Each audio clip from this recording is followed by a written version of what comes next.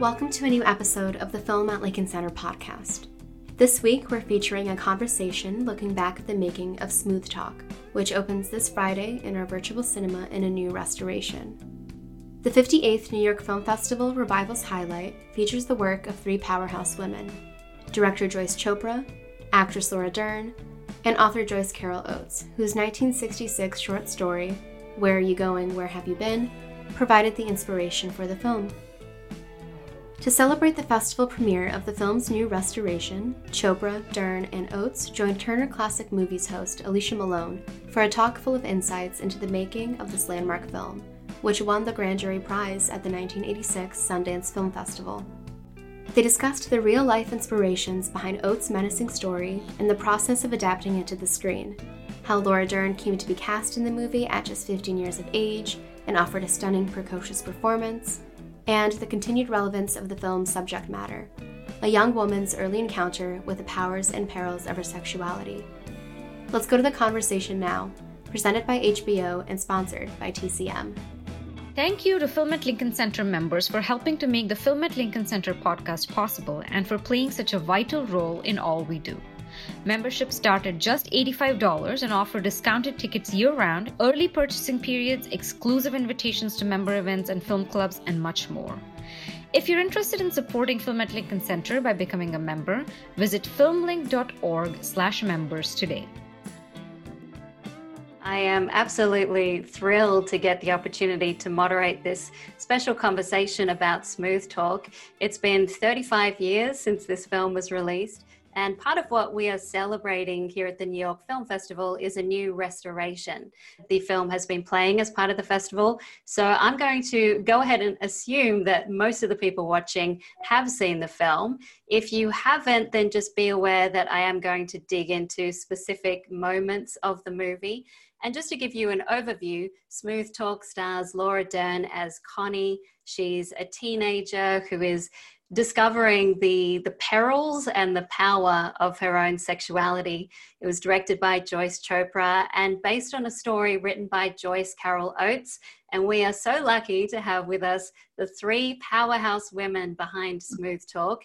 So let me introduce them to you. We have director Joyce Chopra. Hi.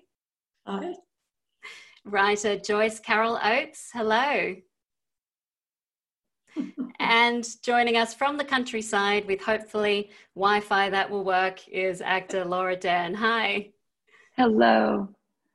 I wanted to start off this conversation by talking about the short story that inspired Smooth Talk. It's called Where Are You Going, Where Have You Been?, written by Joyce Carol Oates, published in 1966. And so Joyce Carol Oates, I wanted to start with you.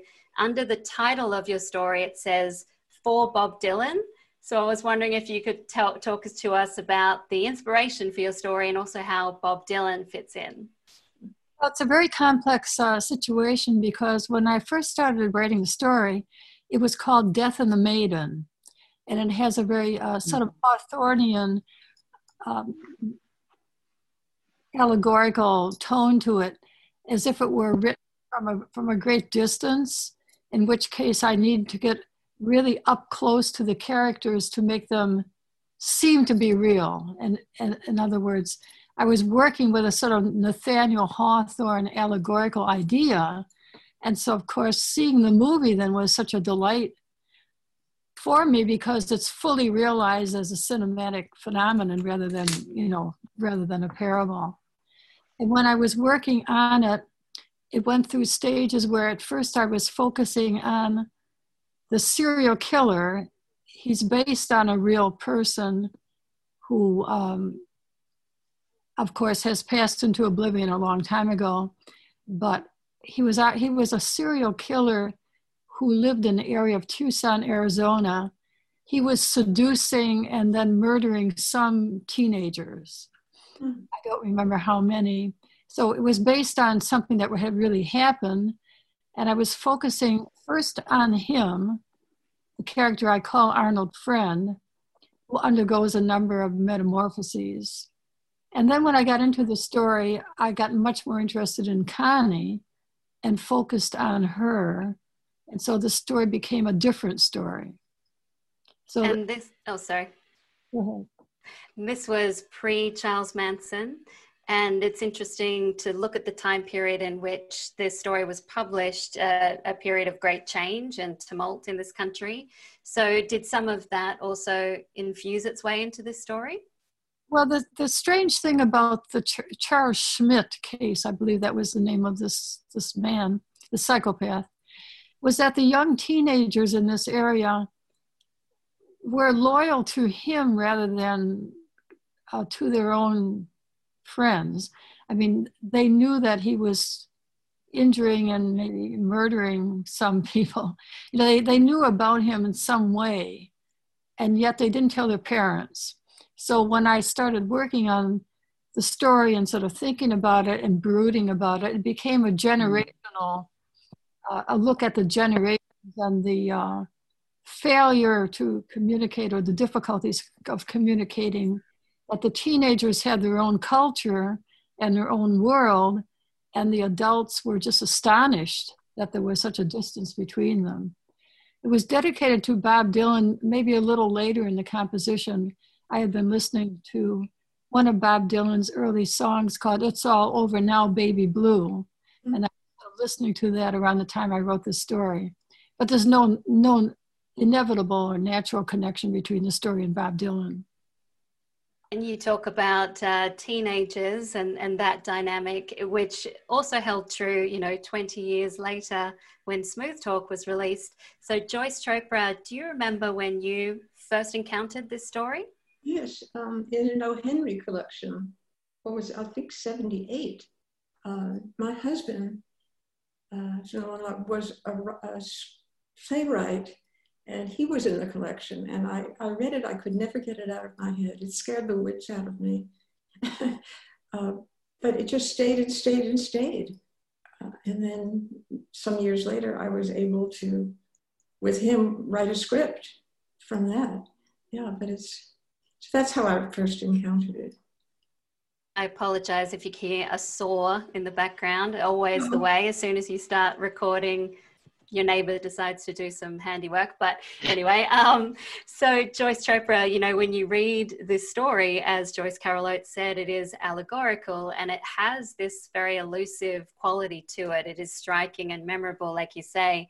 But was that part of the challenge of adapting the story, that not only did you have to flesh it out to make it a feature film, but also give it that dreamlike quality? No, it's I think Joyce used the word in something true. The story was very spare. And in fact, short stories are much better to adapt than novels. I mean, but no, we had the bones of what we did are taken from that story. It was a mother-daughter conflict. But we had to fill out Connie. We created friends for her. We also thought a lot about what kind of world would she live in that would make her vulnerable to Arnold Friend.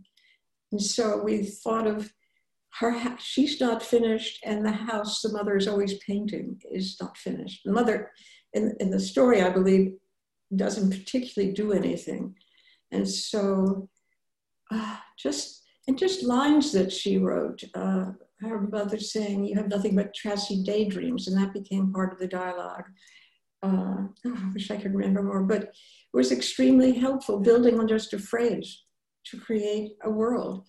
But really, the story may be, 10 or 15 pages long, and the bulk of it is the encounter with Arnold Friend. So in a sense, the film is, some people point out it's almost two films. It's the first part that we created, and then there's this encounter with Arnold that takes a half hour in the movie. One of my favorite lines from the story is, everything about her had two sides to it, one for home and one for anywhere that was not home. And Laura, I feel like that was a quality that you really brought out in Connie.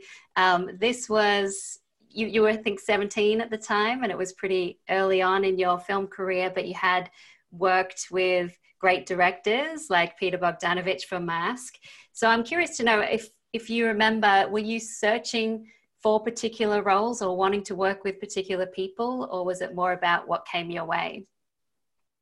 Well, I have to give entire credit, frankly, to the two women I'm honored to share this Zoom with. Both the haunted capturing of the delicacy of adolescence that Joyce Carol Oates gave us in the story, and then Joyce and Tom's adaptation allowed it to evolve in that home life as well as anywhere from home. And what Joyce did, and when the film came out, in fact, as you're right, I was older, but she was determined to cast a girl who was that breach between childhood and adulthood, so that the actress wouldn't necessarily know the wisdom that these two women had and the terror they might have about how delicate a time this was. So I was in fact 15 when Joyce cast me. And I didn't know a lot of what I was acting, frankly. I was still in the throes of a deep an entrenched mother-daughter relationship and trying to find my way and my own identity and wanting to be seen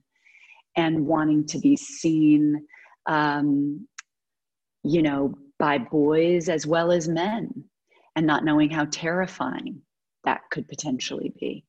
I was missing the point, which is why I think I was able to be unaware of the world I was in as a character and as an actor. So I commend Joyce for being unrelenting, and thank God, ultimately discovering me and really my first true lead in a film, and feeling that I captured the thing that hopefully they both were trying to get at about this delicate and somewhat terrifying moment, and also bullyish and like arrogant and a little girl. It's like all of that. And I wish I could say I could have acted it at 18, but I love that I was naive enough to not know what I was doing. I'll tell a story actually of how I got to cast Laura. I'm sure she'll remember this well. We couldn't find the actress for this part. We had cast Treat Williams, and he was able, we weren't offering any money, it was minimums, and he only had 1 week in late September. So we set that as a start date. 2 weeks before, we still didn't find the girl we wanted, because on the page, she comes across as unpleasant. And I said, no, that's not what I have in mind. And our producer, Martin Rosen, God bless him, was on the phone with a still photographer in LA, and sort of trying to get her to come up for free, Nancy Ellison, to do stills. And he said, we're really stuck here. We don't have our main actress. We're supposed to start filming in 2 weeks. And this woman said, she lives in Malibu Beach Colony. She said, I see her. She didn't say, I see an actress. She said, I see her. She's walking by my window on the beach. It's Bruce Dern's daughter. And she was so convinced, without having read the script, that she'd cast the movie for us. So I flew to LA the next day. No, I called Laura Dern's phone, and she wasn't there, but it's the days of answering machines. And she was playing the song that's important in the movie Handyman, the James Taylor song, was on her answering machine, which was astonishing. And then I flew to LA, and there she comes bouncing along, hair flying. I get in her car. I'm about to go and record her, audition. And on her stick shift is a postcard of James Dean, the very one we had identified for the script. So it was mind-boggling. And of course, her reading was out of this world. So a fateful phone call. Yeah, I think it was meant to be. And I was reading, Laura, that you had written on that James Dean picture, I love you, Laura. Is that right? I had forgotten that. And he did. He really did. I have no doubt. And, Joyce Carol Oates, when I was watching this film again after having read your story, I have to say, Laura, whether she knew it or not, just seemed to perfectly encapsulate the Connie that you wrote. What did you think about this casting choice? Oh, absolutely. When I think of this, when I think of the story, or if I read the story, I just think of Laura. She's sort of, she's completely usurped it, and she's completely transformed it. You sure? But in the end, It's amazing. when I saw the ending, I thought to myself, no, they can't possibly do the ending, my story. And indeed, they don't. It goes in a completely different tonal direction and literal direction, and it becomes really uplifting and transcendent, whereas my ending was tragic. Mm. Well, Joyce, originally we were going to end with her just going out the door, and Tom and I couldn't bear killing her off. We loved Laura so much that actually the last part we wrote while we were filming. I don't think that anybody could do the ending, because the ending has a kind of poetic pose. Yes. You just would have an action, and that wouldn't communicate it. So yeah, needed a different ending, and you came up with a perfect ending. Thank you. And Joyce Carol Oates, am I right in saying this was the first major adaptation of one of your work? Oh, absolutely. Absolutely. Yes. Did you have reservations about it? No, well, we were all so much younger then. I don't had any expectations, probably speaking for everyone. We didn't have any expectations about anything. I was just, enraptured. And I was sitting in the screening in New York City, and just sort of staring at the screen, and with a roaring in my ears, like I'm going to faint or something. And it was all like a dream. And then it ended. And then I was just sitting there next to my husband, Ray Smith, at the time. And Lucinda Franks, who subsequently has gone on to win the Pulitzer Prize, she turned around and she said to me, "Oh, Joyce, that was wonderful." I thought it was wonderful. I didn't really have any words until that moment. I mean, you write in such a wonderfully descriptive way that it's so vivid when you read the story, and then to watch the film, particularly the scene with Arnold Friend, who drives up in his car, and it's kind of the role that you would normally see a James Dean type play, this very cool guy who has it all together, but then there's something really off-putting about him. And, Laura, did I read correctly that was the first scene that you filmed? Is that right, Joyce? Yes. Was that where we started? Yeah. Laura, yes. Do you remember? I what's that, Joyce? Go ahead.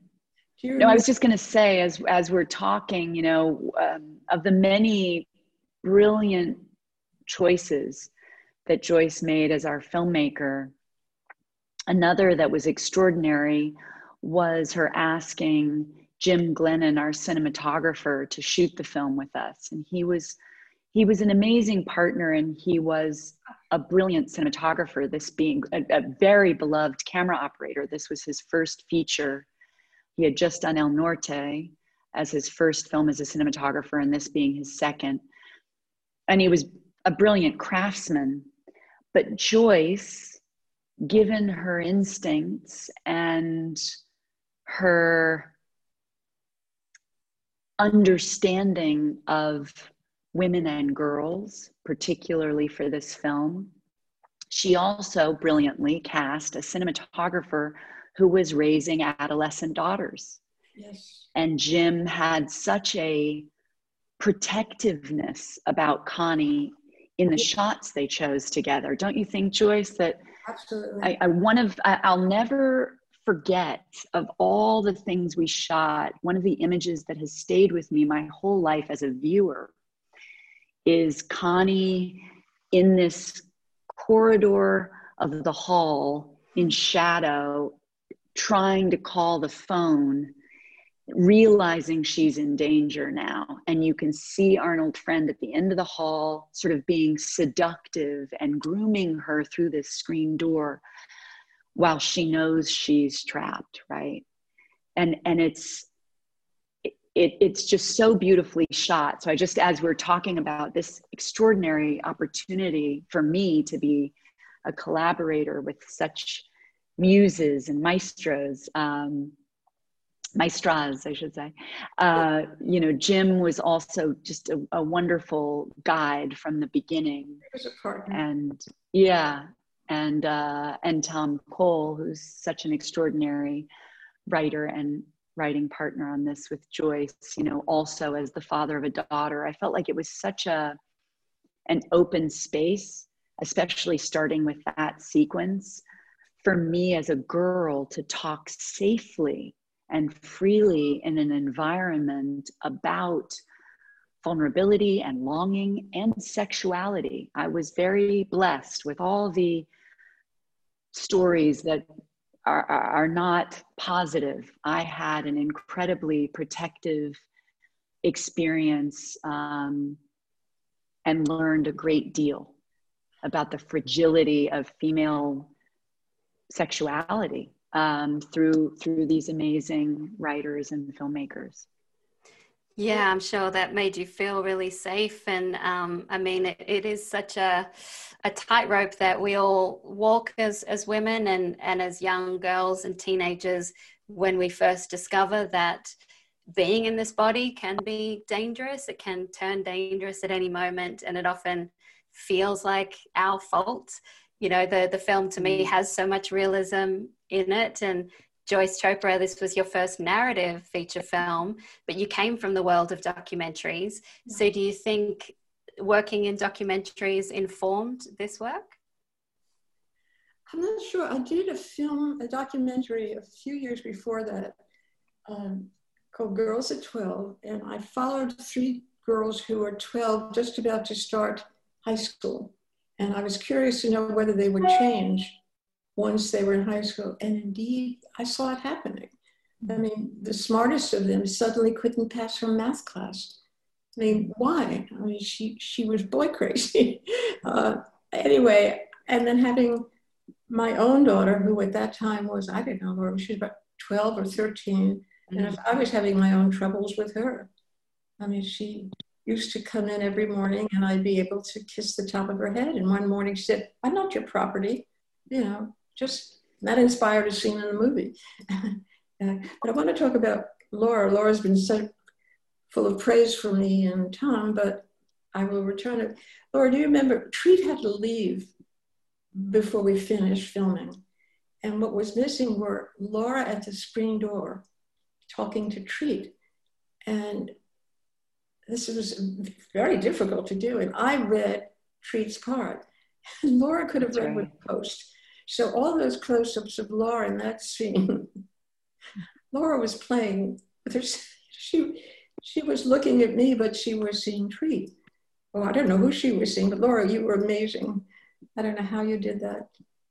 Wow, that's, oh God. You know, that's sweet. But he was, you know, extraordinary and left obviously such an impression. And, you know, I have to say to Joyce Carol Oates, Joyce Chopra and I were speaking last night, and we hadn't talked about the film in so long, in the years of our friendship since. And it was so amazing. I think it was the first time I had said this to you, Joyce, but because I made it at 15, not understanding so much of the story and of how the film would be perceived, I did share with Joyce that, you know, then at 17, to have people come up to me and men come up to me and share their experience of the movie and my performance was quite an entry into adulthood. And it was seen very differently by different people. You know, I remember still haunted by the thing I thought we'd made and feel people say, "Oh my God, I'm never going to let my daughter out of the house.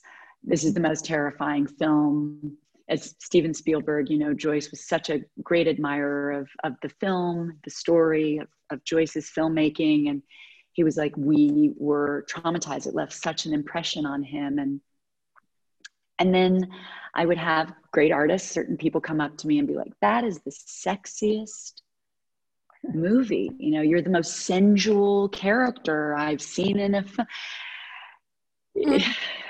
And so I was suddenly Connie. in perceptions and the experience of people's perceptions of me that I was now having to catch up with. So it was an amazing thing to bear witness to. Yeah, and Joyce Carol Oates, was that an experience that you went through in publishing the story? Obviously, you were older than Laura, but did people come and share their own experiences and how they felt, especially about your ending? Well, I would not have known it at the time, but it went on to become one of the most anthologized stories. So we're talking now about decades and generations of students who often read it in high school, in English class. And so I'm deluged with letters, and it just seems that it's contemporary, even though it was written so long ago. There's something timeless about the young girl and the confrontation with adult male sexuality, which she sort of misinterprets as just a kind of teenage situation, and it's actually not. It's actually an adult male. Hi, this is TCM's Alicia Malone, excited to tell you about Women Make Film, an epic celebration of women directors from around the world. Every week, catch a new lineup on Turner Classic Movies, ranging from groundbreaking silence to spectacular thrillers, all directed by women, plus the acclaimed docuseries Women Make Film, Tuesday nights on TCM. Learn more at tcm.com/womenmakefilm and follow us now on Facebook, Twitter, Instagram, plus the Turner Classic Movies YouTube channel. And in watching the film, I was struck by how often, Laura, you looked much older than you were one second, and then like a child the next. And with Treat Williams, how he could look young one minute and then older the next. So Joyce Chopra, to you, can you tell us about casting Treat? Because he seems like the very embodiment of Arnold Friend. He did that role so perfectly. I had him in mind from the beginning when we wrote the screenplay that I wanted Treat to play the part. And I can't remember who introduced us, honestly, but he was living on the West Side in the 70s. And we made an appointment for me to come by, and I knocked on the door, and he opened it. He was wearing a baseball cap with the front sort of pulled down, and he looked like a teenager. And then as soon as he stepped back, he was a man in his 30s. It was perfection, and he very much wanted to do the part. So, and he was our star. I mean, Laura was just beginning. So we did all the production planning around the Treat schedule. Yeah, Joyce Carol Oates, what did you think about Treat's performance as Arnold Friend? Well, I thought it was brilliant. And it's one of these strange mysteries how young teenagers can so misjudge others. Looking back to the original, the serial killer, Charles Schmidt, it was obvious to any adult that he wasn't a teenager. He was in his 30s, and he was wearing makeup, and he really was playing the part of a teenager. And yet the actual teenagers didn't see that. It's almost like there's a different visual perception. Yeah, and I don't know if I am, reading your story correctly or not, but to me, it also seemed like there's so much about performance in your story. Like Connie is performing womanhood before she knows how that works. And Arnold Friend is very much performing how Connie says, nobody talks like that. You're crazy. Yeah. That's an interesting way of looking at it. The idea of the performative self. I wasn't thinking of that at the time, but that's very relevant. Yes. Treat subtly changed some of the dialogue. It's almost all yours in the encounter, Joyce, but I was rereading the story last night, and Arnold Friend in the story very directly says, if you don't come out, I'm going to kill your parents.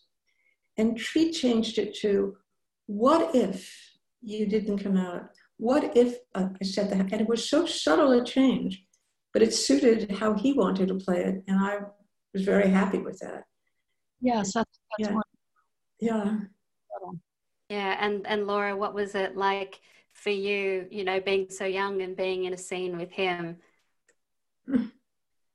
Well, it was a one-act play. I mean, it truly was the adaptation of Joyce's extraordinary work, that we we, separate from the entire film, there was this gift of a half-hour scene, which I haven't had ever in another movie. So it was its own film and its own story. And what I thought was so seamless about the sort of master work shared between these three writers' focus is, it's what you long for in adaptation, that within this scene that we started with as its own film, they gave you all the reasons that Joyce Carol Oates, you just expressed, in why this teenager would miss what was in front of her. This jealous, somewhat in a dark space sister at this moment in her growth, who wouldn't be seeing her. A mother overworked and she feels like her mother's not going to see her. A father that longs for connection, but also is in his own universe. Boys that might delight in her, but she's a little more mature than where they're at.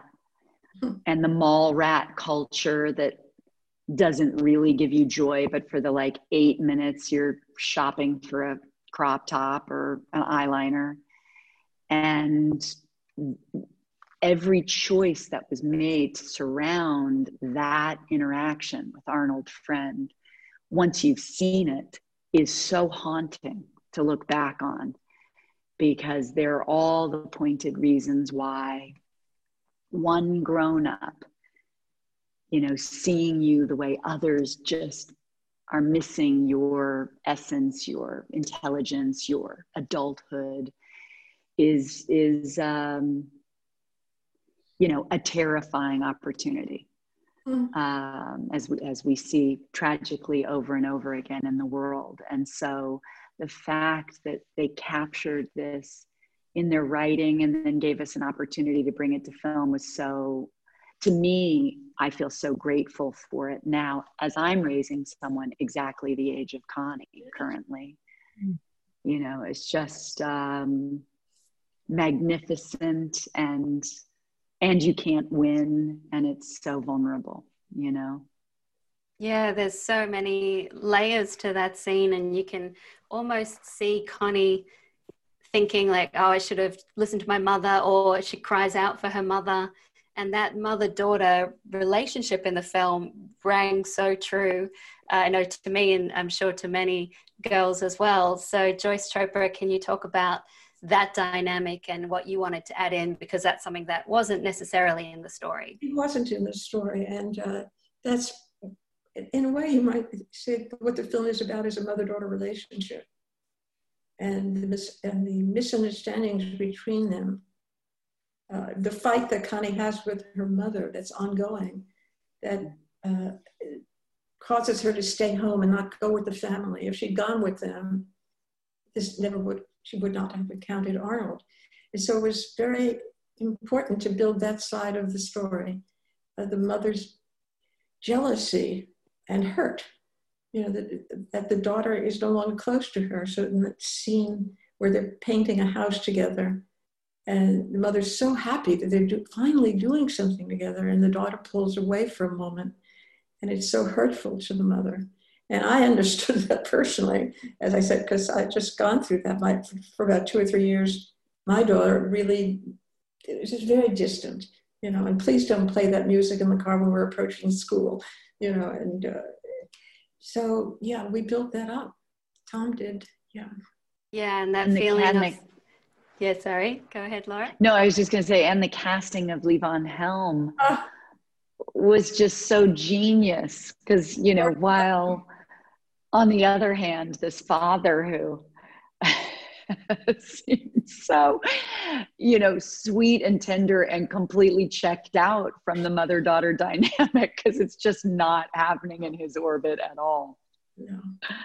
Yeah, he seems so ready to believe Connie's obvious lies about, you know, going to the movies. He kind of just, it's like ticking a box, like, oh, I asked her about it, so it's okay, and I'll just believe what she says.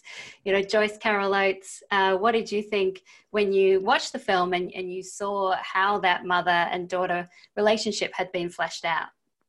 I've seen a number of adaptations of this short story, because as I mentioned, it has been anthologized so much so when young people go to film school, they feel that they can make a short film or video, and often it would be this.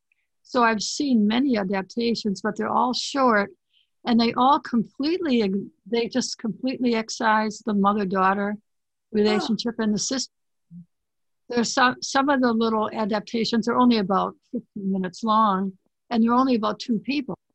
So it's a very different and very sort of skeletal story. It doesn't have the underpinnings. It doesn't have the subtextual emotional foundation that Joyce Chopra brought to it because of this presentation of the generational conflict.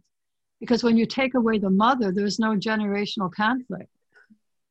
Yeah, that's so true, and something that Joyce Chopra and Tom Cole added in the screenplay, which I thought gave me a real key into understanding Connie, was the line, you know, the boys are so nice to you, when Connie talks about going off with these boys and what she gets out of it. And Laura, it made me think about how, you know, for a lot of us, we have these romantic ideals about love thanks to the movies, but they don't necessarily match up with reality. So much so. I also, I wish I could remember exactly what Joyce's direction was, but one of the extraordinary gifts of working with such a great filmmaker who happens to be a woman, but also therefore has the insight into a woman and a girl in the way she did. We could have conversations that I could have never had with anybody else around the line, what if my eyes were brown, which is the line that I say when he's now got me. And it's just the most interesting, it's just the most interesting thing that happens there. And I know that at the time, was young, but and Tom both articulated, and whatever I understood as young as that mind was, from how haunted I was by Joyce Carol Oates' story, what I knew somewhere in me was what was coming, and that what was coming was unparalleled devastation. And that somehow Joyce articulated that there might be a part of me to survive it that would want to feel like I was in control. Right. Like that somehow I'd made the choice. Yeah. So that as I walk out of the house, it's almost coy and flirtatious. It's almost like, I know your number or something. It's a weird, it scares me when I see it now, but I remember in our conversations, Joyce inspiring an idea that I might need somehow to try to survive a thing. And that was, I'm very frightened by that. I find it so interesting and complicated, and so grateful to the original story to hold the terror, but think of survivor shame and what's to come in a moment. Just really interesting. So again, endlessly blessed by all that they. I have to report something to Joyce. I went to a screening early on, and it was a group of older people somewhere outside of New York City. It was a large audience. I forget the name. It was the great critic for the Village Voice, Andrew Saris, was moderating it. And somebody in the audience, after this group talk back, said, well, it was all a dream. And Andrew and I said, what was all a dream? Oh, Arnold Friend. You see, she was outside sunbathing and she fell asleep. And it turned out half the audience couldn't accept that it happened. And they decided it was a dream. That is interesting. I'm often asked if it's... Have you heard that before? Yes, people have asked me that, but obviously it isn't. Obviously it isn't, but I was so shocked. People believe all sorts of strange things, Yes, they do. People believe things that their eyes are telling them something different. Mm. Yeah, I think it's also scary to confront the reality that this is something that happens, and Joyce Carol Oates, you touched on this before, but now that it's been 35 years since the film and 54 years since your story was published, and it feels perhaps even more resonant and important and urgent than ever, this story, why do you think it has been so timeless? Well, probably the situation itself is timeless. And the Me Too movement came along in recent years, but before that, there was sort of a communal sense among women and girls about the world being very flawed and precarious, but there wasn't any consciousness of it. So now we can point to the Me Too movement, which does make it conscious and articulate. Yeah, I think you're exactly right. And so now we have some time for audience questions. So I'm going to have a look at these. The first one is a question for Joyce Chopra. Can you discuss the wardrobe choices? And also says, such a brilliant film. Well, we were so low on budget that most of the clothing, except for the halter, were Laura Dern's. Am I right, Laura? That's totally right.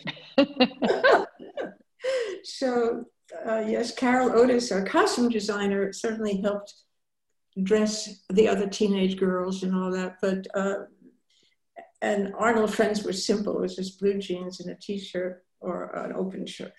But yes, thanks to Laura's extensive wardrobe. No, she wore the same clothing over and over again, which is how most people dress. Yeah, but I like the way that, speaking of the two sides, earlier that she puts the jersey over the top of the halter top and then takes it off when she's outside, in the world. Yeah. Sort of reveals herself.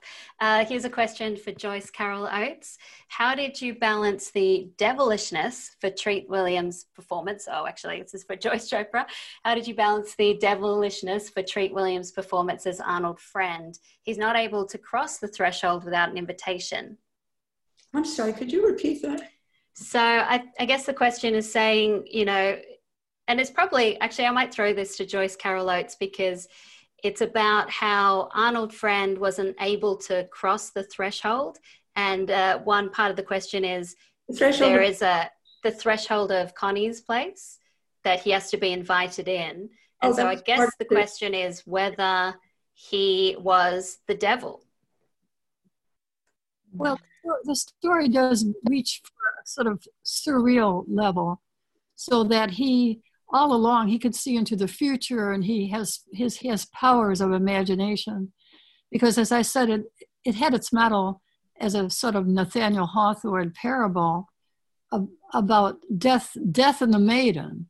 We think of medieval woodcuts in which a maiden, a beautiful young girl, is looking at her adoringly at her reflection in a mirror, and death is behind her, figure of death, and she doesn't see it. This was a common theme in the medieval sensibility that death is coming for you, and so you shouldn't be so vain. You should look to God, as sort of a religious admonition. Yeah. And was that something, Joyce Chopra, that you played with in terms of his performance? No, it was very particular to the actor's choice. And his choice is that he's very vain, and he prides himself on seducing girls to come out on their own volition. He doesn't really want to come in the house. It would be a defeat for him if he had to use force. I think also that the movie is a brilliant poetic work of naturalism. and to introduce any supernatural element into the film would really be incongruous. Yeah, yeah. Yeah, and it seemed like it was a scene in the movie that was more about the power struggle and him having power over Connie. And then at the end, when Laura refers to the very end, he says to her, his last line, "My sweet little blue-eyed girl," and that's how the short story ends. We added, what if, or I can't remember, we were all collaborating, what if my eyes were brown? But as she says, that's a moment where she transitioned into trying to take some sort of control away from his power. I mean, yeah. He's seeing her as a cliche, yeah. but declaring, well, I'm not that. I'm not that. That's right. Yeah. There's a question about Mary Kay Place. So before I ask that, Laura, I just want to know from you, what was it like to play with her in this this combative relationship? I mean, she's just the greatest. Yeah. Mary Kay Place is a godsend to us all. I got so lucky that I've worked with her a couple more times through our lives. And, you know, it was such a gift because she showed up for rehearsals and was ready to literally like bunk up together, spend every waking moment together, go to the mall together, and really work at this relationship. And Joyce had me come up. I want to say, Joyce, it was at least, it was 2 or 3 weeks early, wasn't it? We had real time in the old days on movies. We really rehearsed and things. I think you came up practically the day after I met you. Because I did. I lived with you guys. I mean, literally with their daughter, Sarah, and she and Tom. We stayed together, and then Mary Kay came up. So we really had time to, develop the relationship. And that was amazing. And she's always been game as such an amazing actor and artist to kind of hurl herself into it, and had such great success at a very young age and in television and film. But Mary Kay is the first person to sign up for the smallest independent film to be there for the art, you know, and continues to do that as she did with Diane last year, which her performance was so beautiful. Amazing. And so it's so admirable. Like, oh, we can go 3 weeks early. Let's do that. You know, she just, so it was really great to have that kind of time together. And the question, Joyce Chopra said, you know, she gives such a great performance as the mother, so sympathetic, even though like Connie, she has some major flaws. So can you share more about her contribution? Mary Kay. Oh, I fell in love with her the minute I met her in New York at a coffee shop when I, you know, reached out to her to play the movie. As Laura said, she's so present in her performances every time. She understood the part. She understood how to work with Laura. For whatever reason, Levon Helm's accent would just throw her into fits of hysterical laughter. So many a time we had to stop filming because then Laura would catch it and we just had to stop. So she kept things alive for us. And as Laura said, she's a wonderful actress. Laura, what's the name of the next film you did with her where you're the glue sniffing girl? Citizen Ruth. Citizen Ruth. She was great in that. Oh, she's amazing in that movie. Yeah. Yeah, and I'm glad you mentioned Diane because I thought she was just wonderful in that film. A question for Laura. The switch in your performance as Connie when Arnold Friend shows up at your house is chilling and mesmerizing to watch. Do you recall what went through your mind?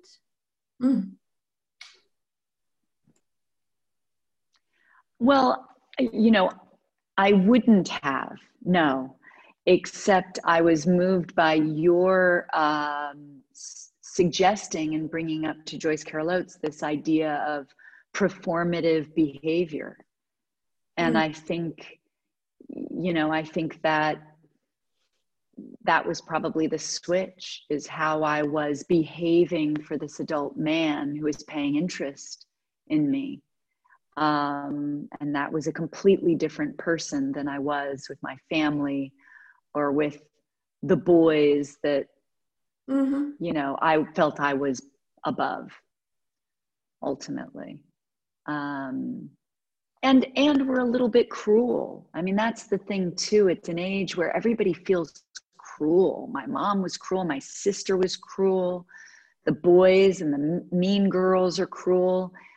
And here comes this nice older man who sees me like nobody else and knows that I deserve seeming attention, tenderness. I mean, like Joyce Carol, as you said, it's just so terrifying how that age person can see things so shockingly differently.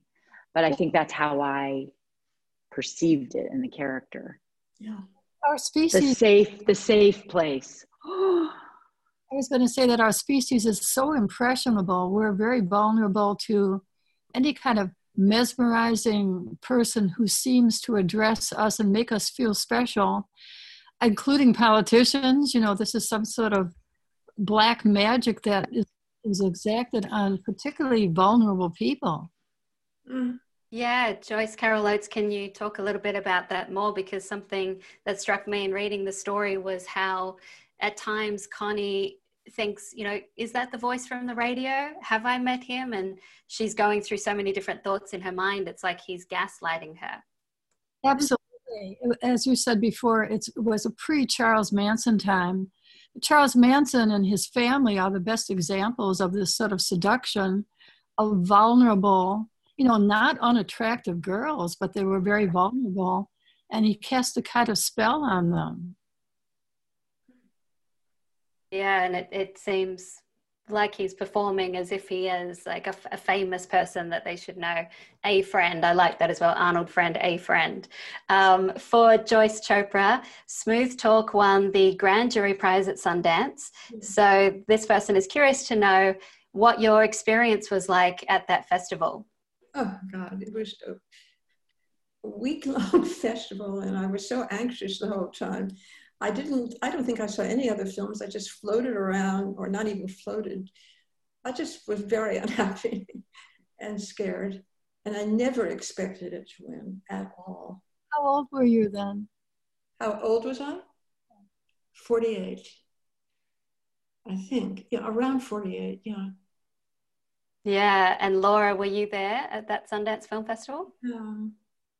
No, I wasn't there, but I got sent photographs, and to this day, having been many times now to Sundance, it always stays in my mind. Am I right, Joyce, that it was the first year or second year of the festival? Yeah. Like that, yeah.